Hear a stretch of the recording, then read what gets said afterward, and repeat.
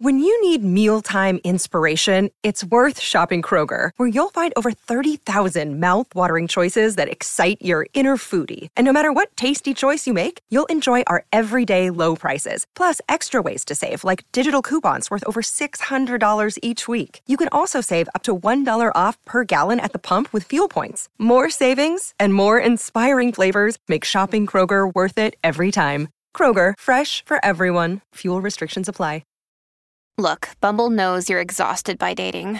All the, must not take yourself too seriously, and 6'1" since that matters, and what do I even say other than, hey? Well, that's why they're introducing an all-new Bumble, with exciting features to make compatibility easier, starting the chat better, and dating safer. They've changed, so you don't have to. Download the new Bumble now. This is First Draft, a dialogue on writing. I'm Mitzi Rabkin. This is a show about craft, the writing life, and the themes that are present in a writer's work. Every interview is a journey. I don't really know where our conversation is going to go, but I do know that it's fascinating every time, in one way or another, we seem to get around to what it means to be human and how through craft that idea is articulated on the page. Thank you for joining me on this literary pilgrimage into the mind of one writer at a time. My interview today is with Robert Lopez, author of the nonfiction book, Dispatches from Puerto Nowhere. The American dream is financial. It has nothing to do with liberty or freedom. 9 times out of 10, it's a financial dream. We'll be back with Robert Lopez after these essential words. First, I want to say thank you for listening. The episode you're about to tune into represents 9.5 years of weekly interviews with writers on craft and the literary life. This interview is one piece of an archive of more than 380 conversations that go into depth about how writers create their work and the subject matters that obsess them. And that's why I'm asking you to please support First Draft, a dialogue on writing on Patreon. You can find out more at patreon.com/firstdraftwriters. When you donate to First Draft, you're joining the community of writers and readers who support conversations like the one you are about to hear. You are the scaffolding that holds up this platform that is committed to sharing the insights and challenges of the writing life. And let's be honest, there's so much free content out there. In fact, what you are about to listen to is free to you. But it is not without expense to me, in hard costs and in labor. Don't get me wrong, producing these interviews is a labor of love, but all told, from scheduling, preparation, reading time, interviewing, editing, and finalizing each episode, we're talking about a minimum of 15 hours an episode. There's also equipment and subscriptions to interview platforms and sound transcripts and editing software and hosting services for the sound and a website for the archive. And those things added up are not cheap. And all of this whole entire colossal effort takes a lot of heart and sweat to come to fruition every week. And please understand, I am the entire show from start to finish. I am the editor, the interviewer, the reader, the researcher, the staff. Sometimes the staff doesn't perform as well as I'd like, but I am the only person performing. So why not consider supporting a woman with a dream to share literary wisdom from some of the world's best writers in a podcast platform? I would say with the number of episodes I've produced, which is actually more than in the archive, so more than 400, my track record is pretty stellar. And please beat the odds of having to listen to this message 7 times before you join the First Draft community. Go to patreon.com/firstdraftwriters. As a thank you, my patrons receive access to cuts from the interviews that didn't make it into the final show, ad-free, pitch-free episodes, and writing tips from my guests. You can become a supporter by going to patreon.com/firstdraftwriters. That's patreon.com/firstdraftwriters. Any amount is welcome, but for $6 a month, you receive thank you gifts on a monthly basis. Please stay tuned. At the end of the show, I'll offer recommendations on an episode in the archive that is similar to the one you're about to hear. And please rate the show on iTunes and tell everyone you know to subscribe. And thank you mostly for listening and for being here with me today, right now, in this moment, and on to the show.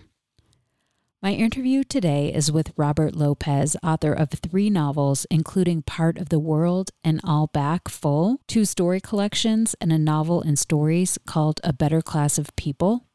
His novel, Cambi Belongo Mean River, was named one of 25 important books of the decade by HTML Giant. His fiction, nonfiction, and poetry has appeared in dozens of publications, including Bomb, The Threepenny Review, and New England Review, among others. He teaches at Stony Brook University. His new nonfiction book is called Dispatches from Puerto Nowhere, an American story of assimilation and erasure. The book is an interrogation of Lopez's heritage with a primary focus on his grandfather, Sixto, who he spent time with growing up but never really knew. Sixto was born in Puerto Rico and immigrated to the U.S. in the 1920s and lived in Brooklyn. Lopez questioned what Sixto's life might have been like in Puerto Rico and New York without ever finding conclusive answers. The book is told in short vignettes, both fictitious and remembered. Over the course of the book, Lopez creates an incomplete family portrait that attempts to connect the past to the present and reclaim a heritage threatened by both assimilation and erasure.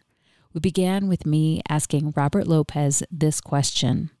What made this book bubble up for you? One of the things you say toward the end is that you really never wrote about your grandfather before, and I would say that he's the kernel of this book. I suppose there were a whole slew of factors that went into me attempting to write this book in the beginning. And one was, very uninspiring, practical reason of being in the academic world. And I've been teaching fiction writing for so long, and often it is a good thing if you can have some flexibility. And I started to turn my attention to creative nonfiction and wondering if there was something I could do there. And when I started to think about what I could possibly write about, the first thing that came to me was the idea of my heritage and ethnicity and how it's played a part in my life. And initially, I had no idea what I was doing or where I was going with that. The first piece I wrote had to do with language and had to do with the ethnic or racial epithets that are examined in the book. And for that chapter essay, I did not, I don't believe, think too much about my grandfather. But when I showed that piece to a friend of mine, he said, I think you're writing a book. I think this is big enough for a book. And that's what got me thinking about my grandfather, and who is, of course, the genesis for me of my heritage and my background. So I thought, okay, I really have to delve into who he was, what I know about him, and who he was, what I didn't know about him. So it happened pretty early on, but it wasn't the absolute kernel or genesis of the book. So the way that you structure this book, it's called Dispatches from Puerto Nowhere, and they're all little short chapters that are told in dispatches, and you name them from various places that you actually are, or from Puerto Nowhere that is kind of a symbolic meaning that we can talk about in a little bit. But it seems like the form was like really integral to the topic. And I'm wondering if you can talk about when a subject is so married to a form. Like, I could not imagine if this was any other way. Well, yeah, I agree. And I think there are two forms that I generally work in. And one form is this fragmented, fractured form that allows for a lot of what you might call negative space in between chapters, that does something for both the reading experience and the writing experience. So I think that's a factor, of course. And then another factor would be as it relates to the subject matter, like you said in the question.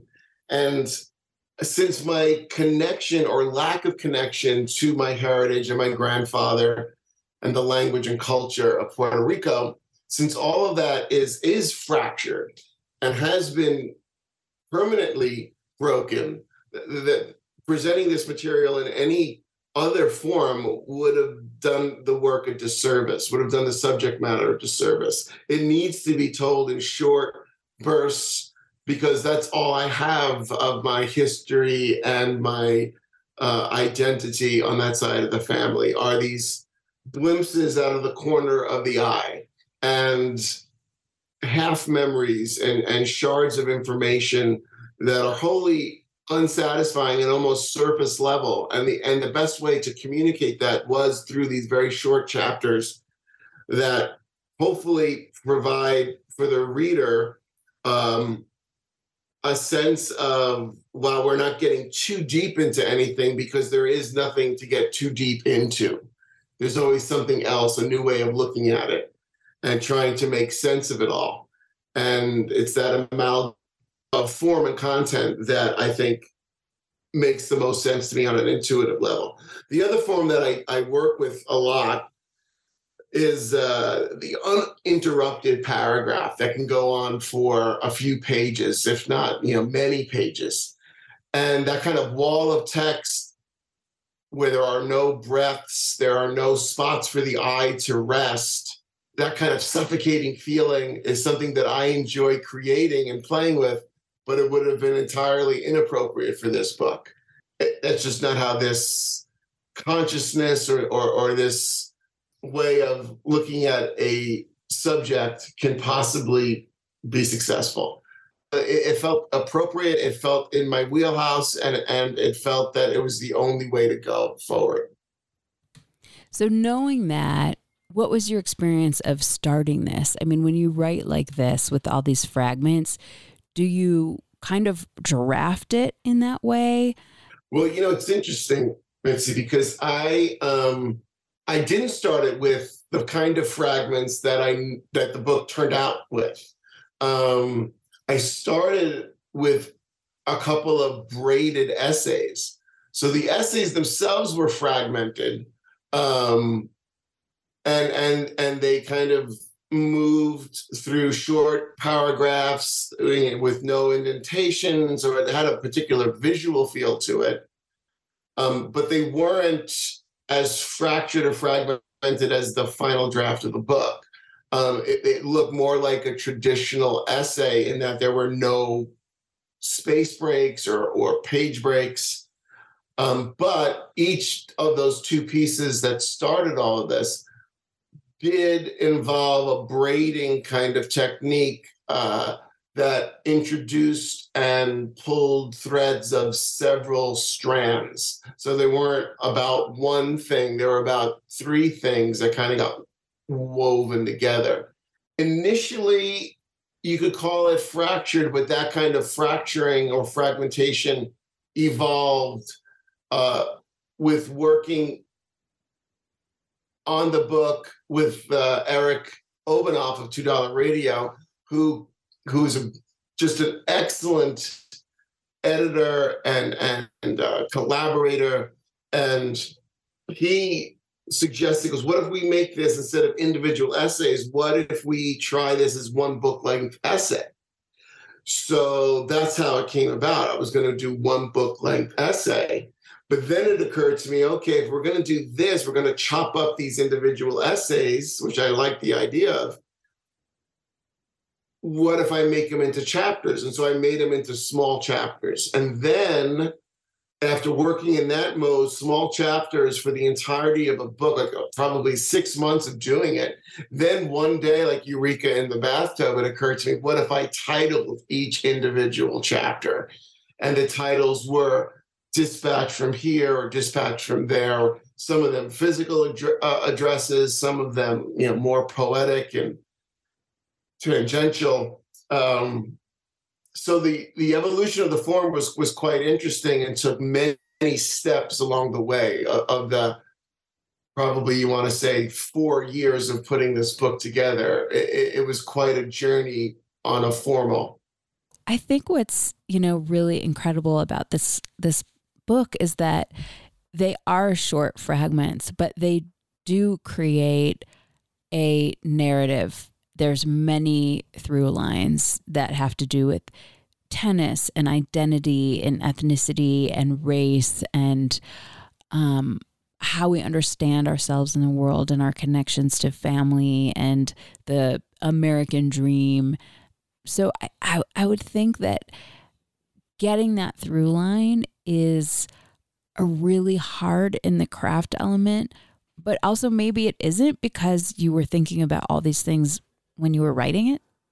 Again, that's a great question. I'm not an ideas person. I'm a language person. So almost everything I've ever written, not almost everything I've ever written, has been this organic exploration of language that, a sentence will come to me and I'll find it compelling for some reason, usually because of the acoustics or the rhythmic qualities of it. And there another sentence will come and then another and another. And before I know it, there's a human mess happening on the page. So for this, it didn't quite work that way because I had an aim in mind. I had a goal in mind, subject matter, which I've never had before as the kind of fiction writer that I've been for the last 20 plus years, almost 30 years now. So the working with this material for the first time as a writer and looking for narrative through lines and narrative connections, making sure that the tennis, I wanted to talk about tennis because I love tennis, but you can't really talk about tennis in a book about heritage unless it's going to be relevant to the subject matter. So then, okay, I want to talk about tennis, but how can I make that relevant? And okay, I make it relevant, I hope, in any number of ways that come clear in the book.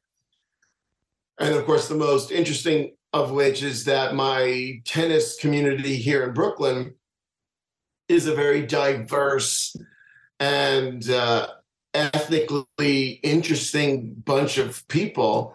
And they come from all over the world and they speak their languages, and most of them, and some of them don't. And so all those connections to heritage and language and culture are so evident to me in my tennis communities. Okay, this is a perfect vehicle to discuss the things that I need to discuss in this book so I could put it together.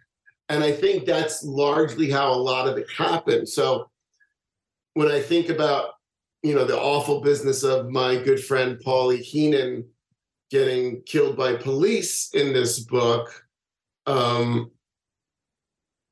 how can I tie that into what it is I'm talking about overall? And I think, okay,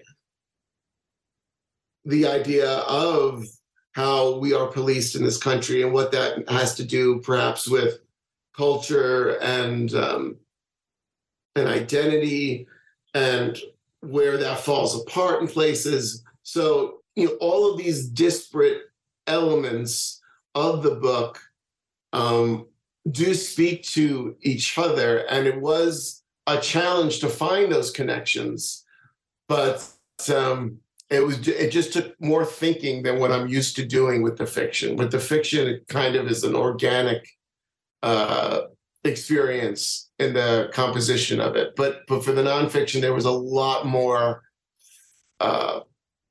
planning and examination of how is this working overall. Hey, it's Kaylee Cuoco for Priceline. Ready to go to your happy place for a happy price? Well, why didn't you say so? Just download the Priceline app right now and save up to 60% on hotels. So whether it's Cousin Kevin's Kazoo Concert in Kansas City, go Kevin, or Becky's Bachelorette Bash in Bermuda, you never have to miss a trip ever again. So download the Priceline app today. Your savings are waiting. Go to your happy place for a happy price. Go to your happy price, Priceline. At Evernorth Health Services, we believe costs shouldn't get in the way of life-changing care, and we're doing everything in our power to make it possible. Behavioral health solutions that also keep your projections at their best? It's possible. Pharmacy benefits that benefit your bottom line? It's possible. Complex specialty care that cares about your ROI? It's possible. Because we're already doing it. All while saving businesses billions. That's Wonder made possible. Learn more at evernorth.com/wonder. I would say that from my reading, and please correct me if I'm wrong, that the generative question for this was that your grandfather came from Puerto Rico. He was born in 1904. His name was Sixto.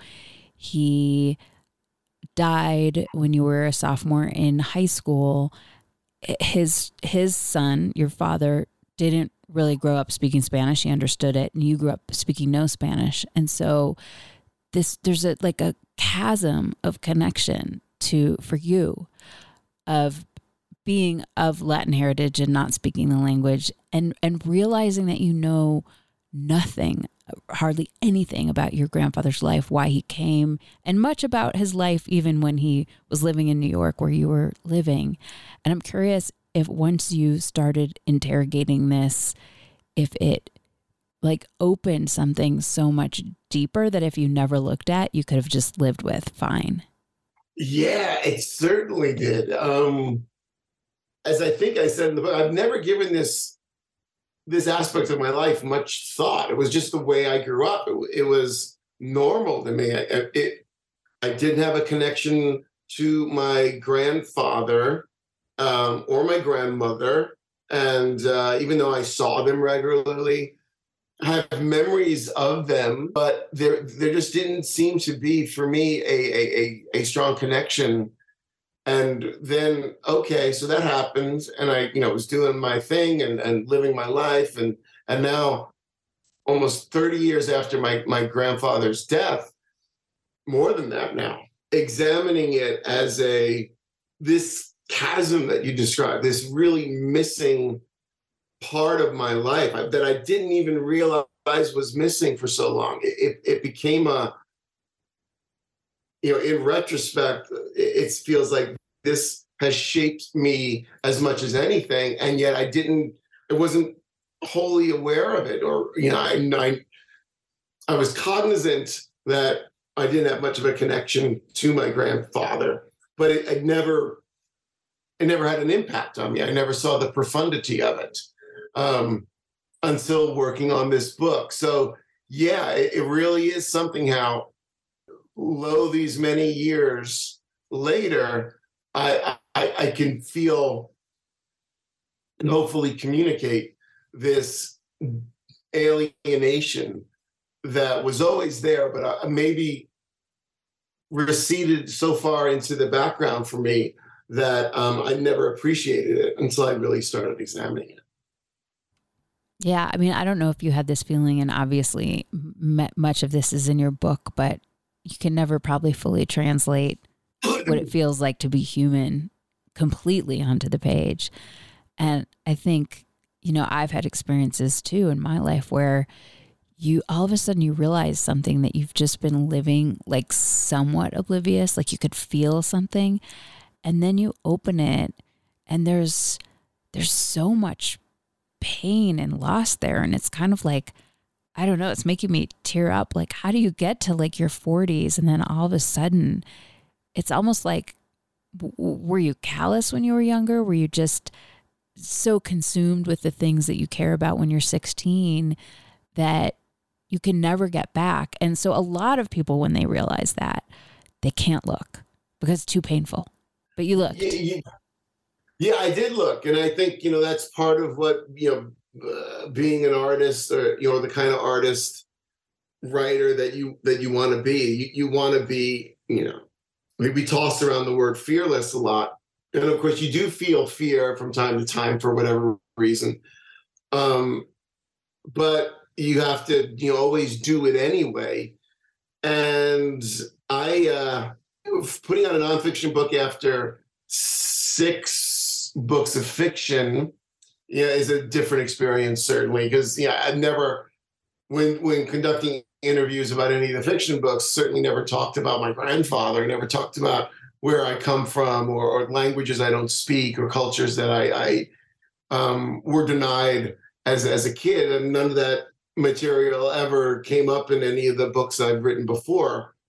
So, after all this time looking at this subject matter and realizing that this had happened, what's interesting is that I can't say I felt pain per se in the way that I experience, say, emotional pain from, the loss of loved ones or, things of this nature. It wasn't that kind of pain for me. It was more just a sadness, almost even a wistful kind of sadness of look what I didn't get to experience. Look what happened and how my life could have been different under those kind of circumstances if this sort of assimilation / erasure did not happen to me. It wasn't painful to write this book at all. But, I think like in the book, there's mentioning of, grappling with what I've lost and what I've gained and trying to make sense of it. It was an empty kind of feeling, and it's remained an empty kind of feeling rather than a painful one. Yeah, it reminded me a lot of the concept of saudade.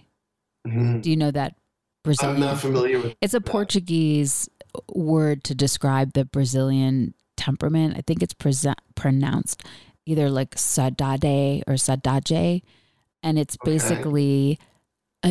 it's defined as like an emotional state of melancholy or profound nostalgia, longing for something absent, but it's also can be a sense of longing for something that never even existed. Yeah, that's really, really interesting and quite profound. And I like that there's a word for that in Portuguese. It's the kind of thing that it seems that we don't have in English. It's when you were defining it for me, it reminded me a little of the Korean word han, which denotes a sadness that is so deep that no tears can come, and so there's a disconnect there.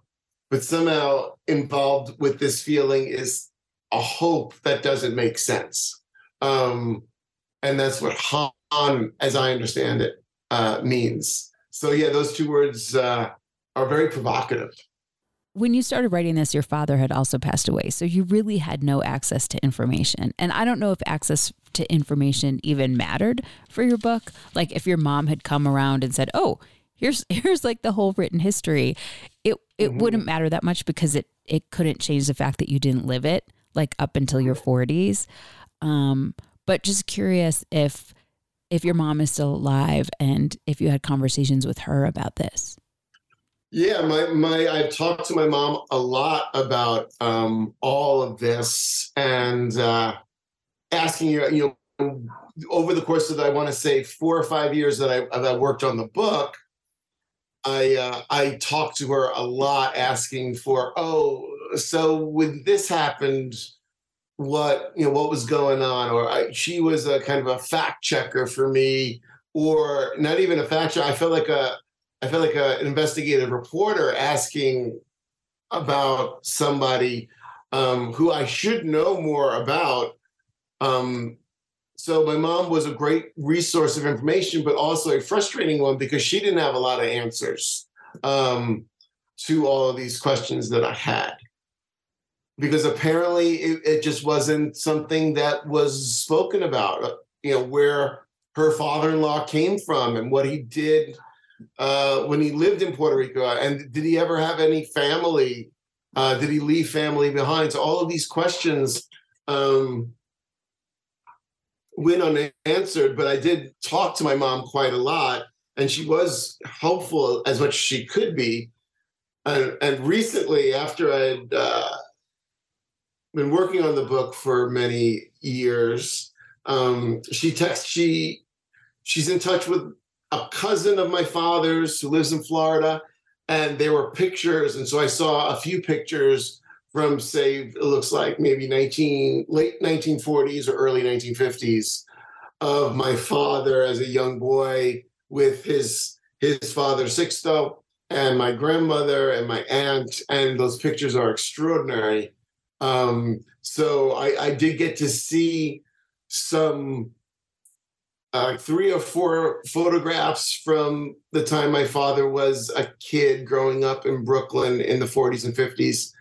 And so, yeah, seeing that was helpful. And everything that my mom gave me was helpful, including what she didn't give me, because it just further provided further proof that, yeah, I wasn't given any of this information ever. And not only don't I know it, my mom, who was married to my father, didn't know it either. So there's so much we don't know.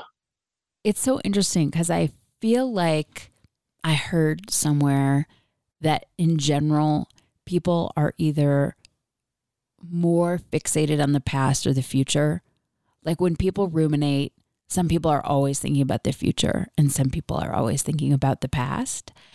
And I think as a species, we're so curious, especially in the Western world, about death because we don't know what's going to happen after we die. So we kind of fixate it on it. But we also really fail, and this is something your book, I got out of your book, is that we don't think that much about what about before we were born? What about that chain of DNA? I mean, I think about it all the time. Like, what were my Russian ancestors? Who were they? Like, where did they get their water? Like, all of that went into me. And I think that those are kind of the questions that this brought up, that there's a great confluence of many things that brought you to where you are today. And to not know them, I think many of us can just go through our lives being more curious about what's next. Yeah. And I think for me, I've always been about what's next. Like, so looking back has never been an activity that I've engaged in that much at all. In fact, I've often had a thought experiment exercise that I've given to students over the years. And I would ask them, I would poll everybody and say, okay, what's more important to you, a memory or a sandwich, a good sandwich? And we would talk, and I would advocate for the sandwich because you could experience it, and you have it in front of you, and you could look forward to it while you are enjoying it. And then it's omnipresent, the sandwich, right? It's here. Whereas a memory is so intangible that very like a method actor or a failed method actor rather, I can't feel the emotion of whatever. If I'm recalling a memory either silently to myself or relaying a story of the past to a friend, I could recite it like some kind of human jukebox, but I can't feel whatever feelings I had back then. I no longer have access to that emotional state. And that's always been to me a drawback of memory, and why I choose in the thought experiment the turkey sandwich, because I could feel it. It's right here. And so it's really interesting having that debate with students, because invariably it comes up every semester pretty much. And I enjoy it. And so many people choose the memory. I'd rather have the memory than have the turkey sandwich. So I find it interesting. And what happened before we were born, I am fascinated. But what's interesting is that I'm a huge history buff, and I love history, but it's never been extended to my own history. It was like an academic history, the Egyptians and the Romans and the Greeks and ancient Asia and and the Ming Dynasty in China. So like all over the world, the history of the world has fascinated me. But my own history, it never occurred to me to be curious about. And so writing this book and thinking about these issues was a spark for me, thinking about, what happened before I was born, not just with my father and like life in Brooklyn in the 40s and 50s, but my grandfather and then his parents and grandparents, and assuming that they were on Puerto Rico for generations, but I have no idea. So playing with those possibilities now for me and thinking about it is both new and interesting. In some way, I would like to know more, whether that's through one of the websites, the heritage websites. You send in a blood sample or swab your cheek or whatever goes on there. Even that kind of information I would like to know now. Whereas 10, 20 years ago, if you presented me with it, I would have said, okay, whatever, it doesn't really matter. Well, one of the things I think is a point that you're making in your book, this idea of erasure, is that when immigrants came to this country, it has been like this for a long time, probably forever, that there is, but I can see, especially in the generation when your grandparents came, like maybe between after the First World War and up through, the 50s and 60s and 70s, that your task almost as an immigrant was to fit in. And so for your father to only speak English, for him to eat whatever, Twinkies and Ho-Hos, that was really, that was not just what you do, but that evoked pride. Yeah. I mean, and for so many people from so many places, to assimilate into America was the ideal. I mean, that was what you wanted. You left the old country behind for a reason, and you wanted something else. You wanted what America could provide. And so becoming American was the single-minded goal of so many people, particularly working class people, because it was all about providing for the family, and then hopefully, the words that you've always heard growing up is that you want to leave more for your children than what you had. You want to provide a better life, and so all of that and those goals for so many, particularly working class immigrants, that sort of myopic goal of getting better, which had to do with wealth, had to do with money. It didn't have to do with culture. It didn't have to do with history. It had to do with, the American dream is financial. It has nothing to do with liberty or freedom. 9 times out of 10, it's a financial dream, and that's why so many people came here, for that opportunity, whatever that, however misguided that opportunity can be. It's very straightforward, looking ahead and not looking back. And it seems like, so many, millions of people have lost something in that bargain.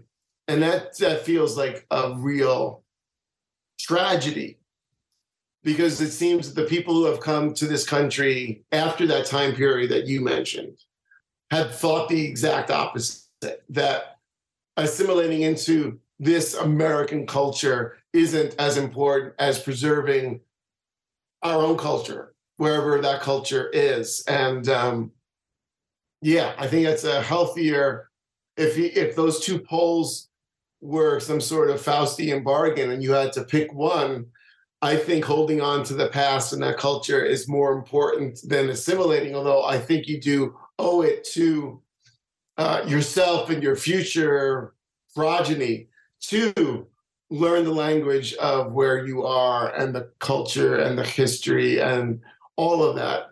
And I think that's, of course, true in every direction. If we call them expats living someplace else, they should learn all the culture and history of those places. Your brain needs support, and new Ollie Brainy Chews are a delightful way to take care of your cognitive health. Made with scientifically backed ingredients like Thai ginger, L-theanine, and caffeine, Brainy Chews support healthy brain function and help you find your focus, stay chill, or get energized. Be kind to your mind and get these nootropic chews at ollie.com. That's OLLY.com. These statements have not been evaluated by the Food and Drug Administration. This product is not intended to diagnose, treat, cure, or prevent any disease. I wanted to ask you a little bit about your experience about editing, if you have anything more to say. You had mentioned, you came with these long essays, and then you met Eric from $2 Radio, and he helped you kind of conceive of this maybe in a different way, and then you took it further. I'm just curious about working with an independent publisher and what your editing process was like, if you have anything to share. So all of my books have come out with independent publishers, be they Bellevue Literary Press or Design Books, and now $2 Radio. Eric and Eliza of $2 Radio are extraordinary. They are, the experience of working with them has been singular and extraordinary. And what the diligence, the conscientious nature that they put into every element of the process we handed drafts back and forth on this book, getting reads from both Eric and Eliza. It felt like maybe 25 times over the course of the full year from the time that we agreed to do the book together and the time that it is now, or the time that we put the galley to bed and sent it off to the printer. And I'd never experienced that before. Even with having a really good time publishing with Bellevue Literary Press and Erica Goldman, who's wonderful. When I did Good People with them back in 2016, which is a collection of stories, there was no going back and forth editing the stories. The only editorial contribution that Erica provided was sequencing the stories in the order that they appear in the book. And it was wonderful. I love her suggestion because the way I presented it was a lot different. And I thought the way Erica put it back to me was terrific. And we jumbled it around a little bit and came up with the final order.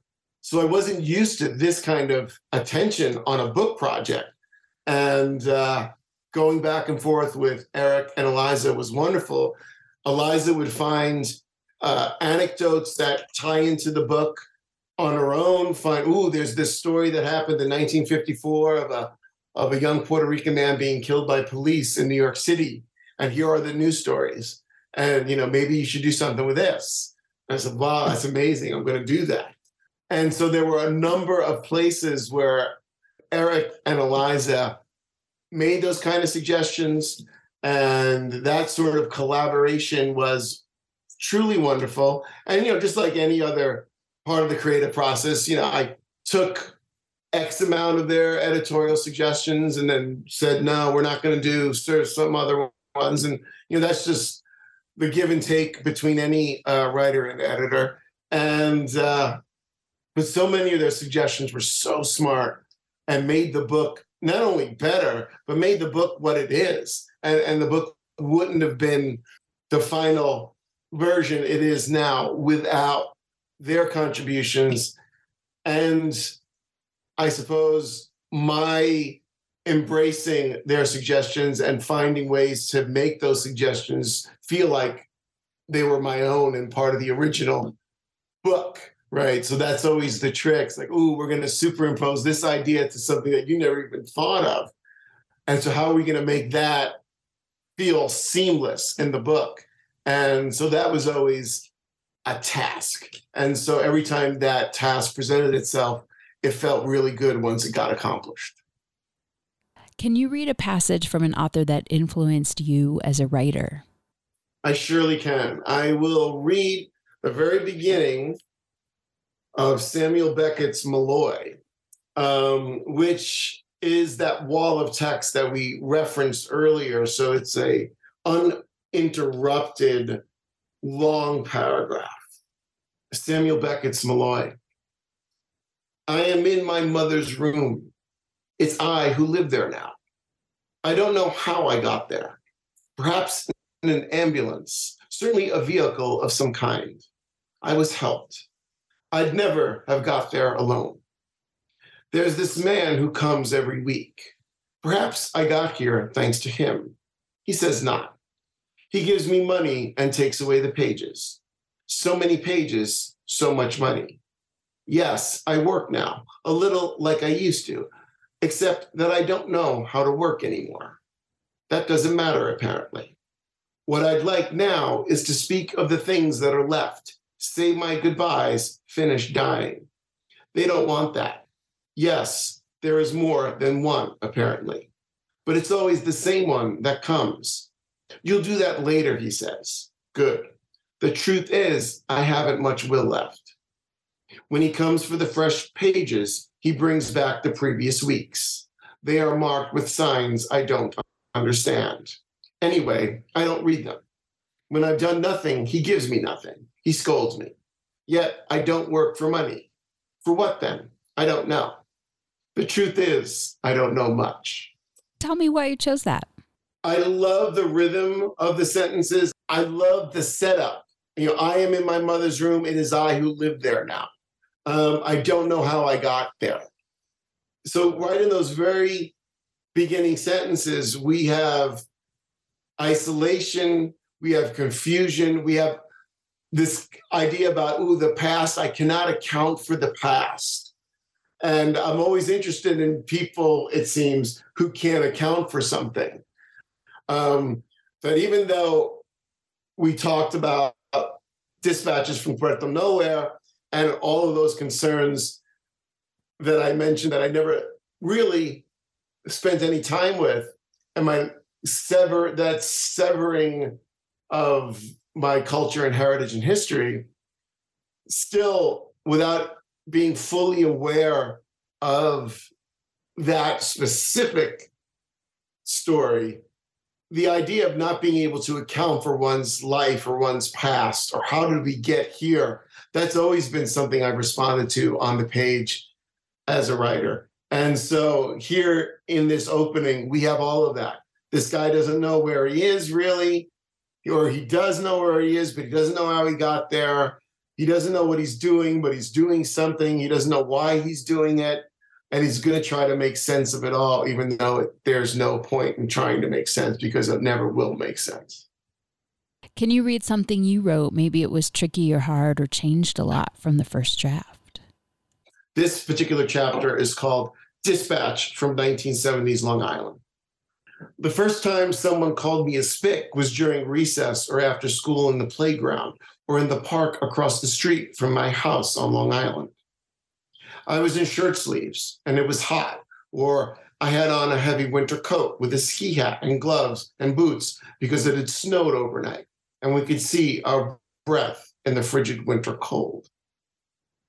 I liked the thought of the word spick hanging frozen in the air, the vapors of which are exhaled and linger for an unnatural period of time, like in a cartoon, until they disappear. That's how I've experienced most of what's happened to me, from childhood on, as a series of vapors, exhalations, and disappearances. These vapors go back even further. Maybe the starting point was 1904, the year U.S. engineers began work on the Panama Canal, and New York City unveiled its first underground subway line. That same year, over 1,000 miles away on an island in the Caribbean Sea, my grandfather, Sixto Lopez, was born. Maybe his mother gave birth to him on a Sunday during a turbulent spring rainstorm. The dirt road through town was washed out and impassable, and that's why the one doctor they knew of couldn't assist with the delivery. It was Sixto's abuelita who wiped the sweat from his mother's brow, extolled her to push through the pain, and gently received him as he writhed and wailed and took his first shallow breaths, glowing pink and gelatinous with blood and afterbirth. He took his final shallow breaths in a bathtub in Brooklyn in November 1987. Tell me why you chose that. I chose that because that was the first few sentences that I ever wrote about any of this. And why I read it just now was that change that we put in there. Initially, it was all about the language, the word spick, and what the circumstances and how people called me that, and how we called each other that in high school. But then again, one of those great editorial suggestions that came about, I think Eric suggested, what if you talk about your grandfather here? And it's okay, how can we do, how can I do that? And so we started to think about, okay, ways to introduce him. And, what if we somehow tie in the year he was born to stuff that happened? And it turned out that the year he was born was, the U.S. engineers started to work on the Panama Canal. Panama has a few references in the book for a couple of reasons, including my father, who served in Panama when he was in the Army. And then also that imagined scene of his birth in 1904, trying to think back to what Mayaguez, Puerto Rico was like almost 120 years ago.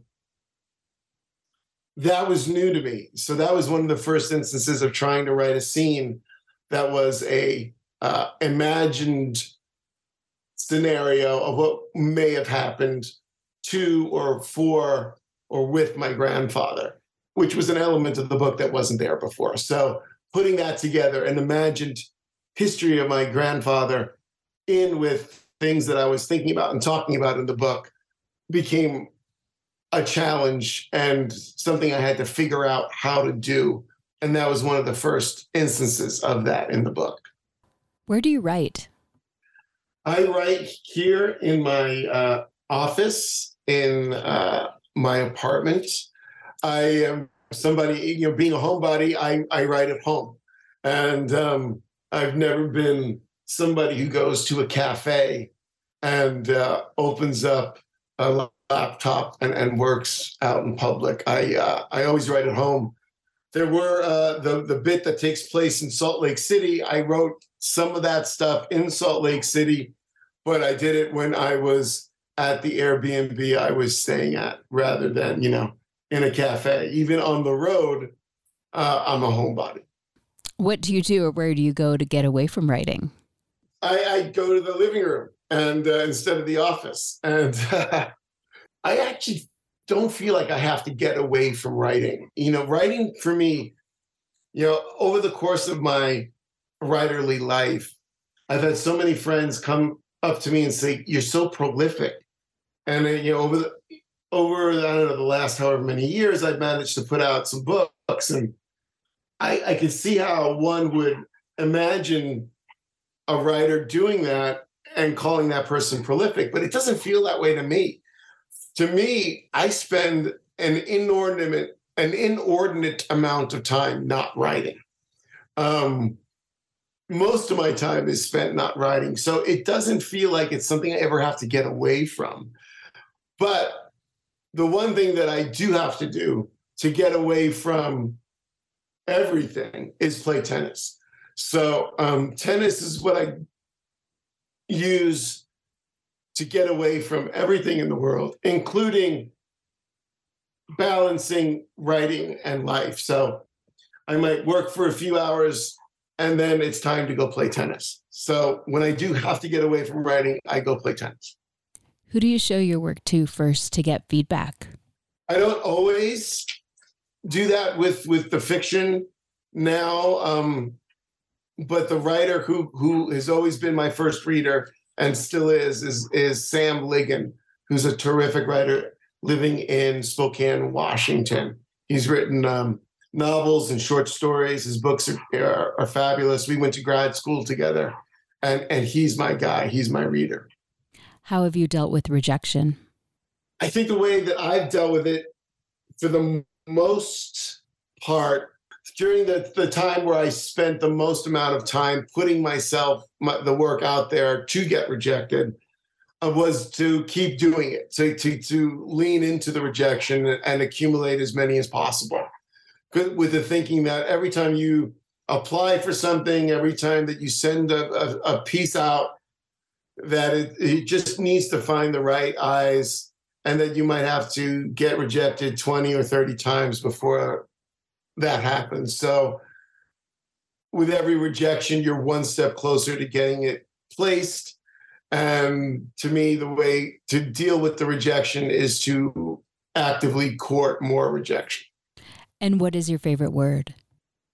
I'm not sure I could discriminate and say I have one favorite word, but a word I tend to use quite a lot is splendid. So for right now, I'll say that splendid is my favorite word. Thank you so much for talking to me. I'm so appreciative. Thank you, Mitzi. This has been great. I've really enjoyed this conversation. If you like today's show with Robert Lopez, author of the nonfiction book Dispatches from Puerto Nowhere, check out my interview with Valeria Luiselli on her book The Lost Children Archive. We talked about the radical females in her lineage, that the flow of fiction is more important than activism in a novel, writing about children, and finding empathy. You can find that interview in the entire First Draft archive of more than 400 interviews at firstdraftwriters.com. You can stay tuned to First Draft on social media on Facebook, Twitter, and Instagram. Just look for First Draft ADOW. You can email me at firstdraftwriters@gmail.com anytime. Remember, there are plenty of extras for becoming a member and donating to First Draft, including access to pitch-free, ad-free content, as well as cuts from the interviews that didn't make it into the final show, writing tips from my guests, and more. Join me as I reach for honesty, vulnerability, connection, curiosity, and insights on craft with each episode. I can't tell you enough how much each and every single dollar counts to keeping this show alive. The first tier of support is just $6 a month, so please go to patreon.com/firstdraftwriters. Coming up the next few months on First Draft, interviews with Maggie Smith, Clint Smith, and Andrew Porter. Coming up in June is the 10th anniversary of the show. If you have an idea for a way to celebrate, email me at firstdraftwriters@gmail.com. I want to send out a huge thank you to my patrons for making this interview happen. Your support makes First Draft, a dialogue on writing, a reality every week. Please stay healthy and safe. The theme music for First Draft was produced and performed by Murph Mahaffey. I'm your host and producer, Mitzi Rapkin. Thank you for listening.